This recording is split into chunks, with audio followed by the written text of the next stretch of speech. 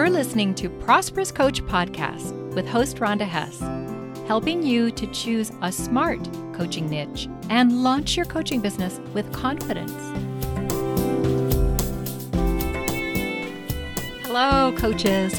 It is blowing a gale outside, and I'm just going to go for it. I hope you can't hear it in the recording. This is the fourth episode of my series called Client Winning Coaching Websites.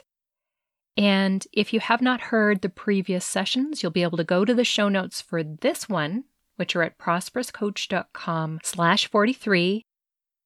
In the last episode, I detailed exactly what your website needs going for it to be a client-winning website. The type of site that helps you attract and enroll new clients. And in this episode, I'm going to talk about branding. Branding is the first thing people will see on your website, and you want to leverage that by having your branding be on every single page, plus anything else you create for your business, whether that's a podcast, a business card, social profiles, letterhead. So what exactly is a brand? Well, you probably know it as a company name. They're somewhat synonymous, although I really feel like a brand goes a little bit deeper in the sense that if you do it right, it can really be a lasting tool for your business. You will naturally create a logo or logo type that fits your brand. And words are super powerful, guys. When I first launched my coaching business, the brand I chose was Bubbling Well. That's still my legal entity. I use it for my copyright and other official things like taxes, stuff like that. But while the word is lovely, it only meant something to me, and it didn't help my clients who are coaches to find me or understand how I can help them. So in 2006, I changed my brand to Prosperous Coach because helping coaches reach financial prosperity is my mission. And I want you to know something. There have been some other companies that have snapped up Prosperous Coach. They've tacked a "the" onto it or something else. I was the first. And I'm just not litigious, so I didn't really want to go and get those guys to cease and desist on that. But there are some lessons I've learned that I'm going to impart to you based on that caution story. Now, branding is a critical phase in your coaching business. It's really an opportunity for you to design a lasting moniker for your business entity that artfully describes your target audience and your coaching niche. And you see that for that reason, it's best not to actually create your brand and therefore to put your website up until you've chosen your target audience and designed your niche around whatever is the biggest thing they want and haven't been able to achieve on their own. Every step in the developmental process leverages the next. It builds on the next. And here's the secret. The narrower and more focused your brand is, the easier it is to remember. And I am not the only one to say this. I find it out there all the time. Now, which of these three brands grabs your attention most? You're a coach, so what do you think? Do you like Rhonda Hess Coaching?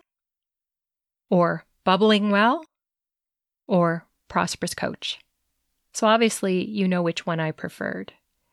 And when I did switch my business to Prosperous Coach, it was somewhat magical for me. There was a big transformation in stepping up and really choosing to serve coaches.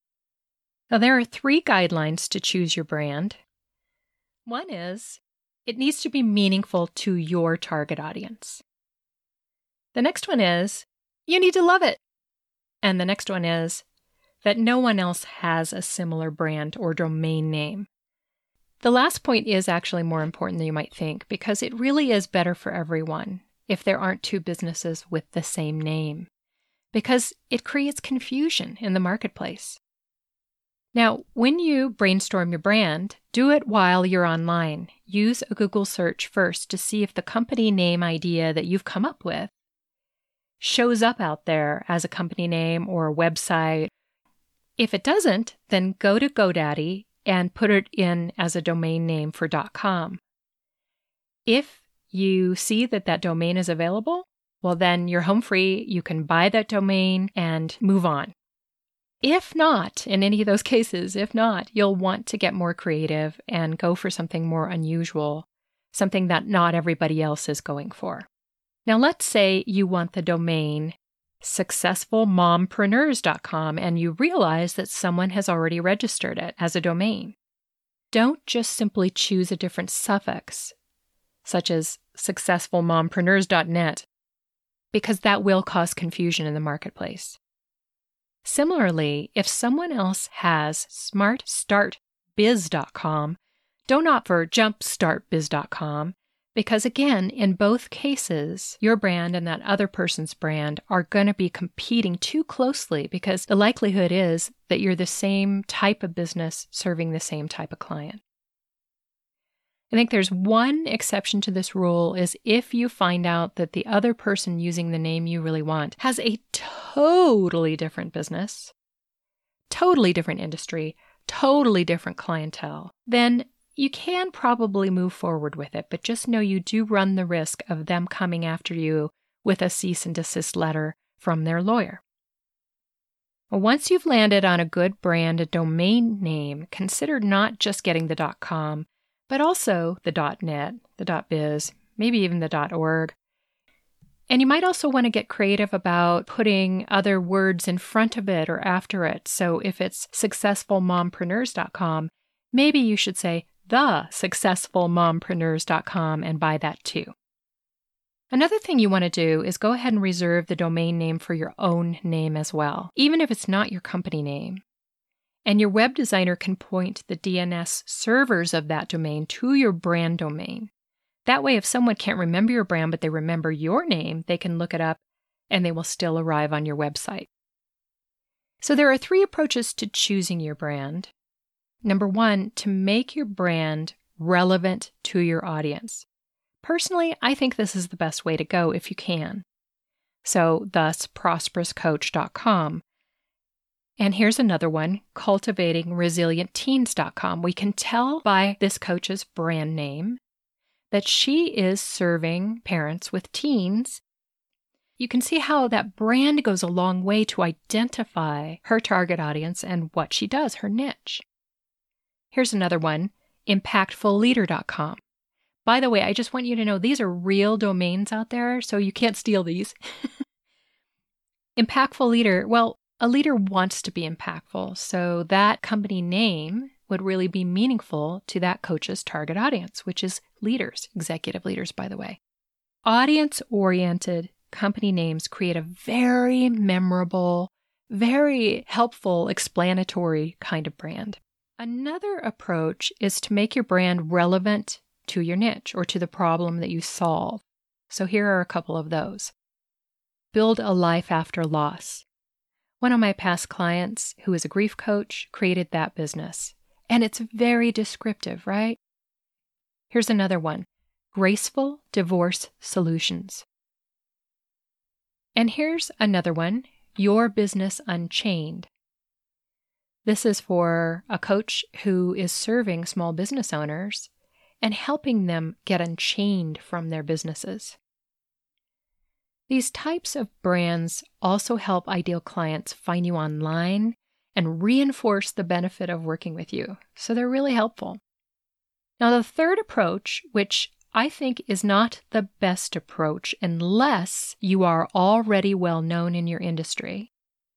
For example, you've written a popular book, or you do keynote talks, or you intend to do big events, have a lot of press releases, and do major media techniques like television. So this, you probably guessed what this approach is, and that is to use your name. Tony Robbins, Marie Forleo, those people are really well known. Really well known. But you can tell that they are iconic personalities. And so that kind of approach is not going to be great for everyone. And by the way, I want you to know that not all celebrities choose brands for their companies that have their company name in it. Sometimes it's just better to go with a more descriptive brand name. So whatever approach you choose, you want to go for a company name that is 1 to 4 words max. Easy to say and read. I would leave off the word coach or coaching on your brand unless you are targeting coaches, and in that case it's really appropriate, right, to have the word coach in there. Or you are targeting executives, the corporate world, because the corporate world really gets and understands the value of coaching, whereas most people don't really know they want coaching, so they won't search for it or respond well to the word or concept. I did an episode a long time ago called Why is Coaching a Hard Sell? And it was at prosperouscoach.com/7. You can go hear that now if you haven't before. I highly recommend it. It's really true that coaching is generally a hard sell. And most coaches that come to me to help them with their businesses have tried very hard to sell coaching. And they're just finding people really aren't buying, not at very high prices and not at prices they can make a living at. That doesn't mean we can't do it. It is an amazing tool in our toolbox. Please know I'm not implying that it's not hugely valuable. Of course, coaching is hugely valuable. It's just that if you wave it around in people's faces, if your website is all about coaching, if your brand is something coaching, you'll have a harder time. And why put that obstacle in front of you? It's really better if your messages, your offers, everything you do is centered around solving a specific acute problem for a narrow group. That way, you're going to get the clients and a lot more than you would if you stay broad or if you try to sell coaching. And of course, once clients enroll, coaching may become your primary tool to support them, but we all know that it's the outcomes that you're going to help them get to that they really care about the most. So that's all I have for you today on branding. Go to prosperouscoach.com/43 if you want to look at the show notes. And the next session is going to dig into what I call core messages and what you may know as a benefit statement or a hub statement. So I'm going to go through exactly how you do it and what makes for a really good hub statement or benefit statement, as it were, and what doesn't. So in the meantime, stay inspired and make things happen. I'm so glad you tuned in to Prosperous Coach Podcast. Please share this episode with other coaches. And if you're listening on the iTunes podcast app, review this show. Joel Bass did my theme music. Thanks, Joel.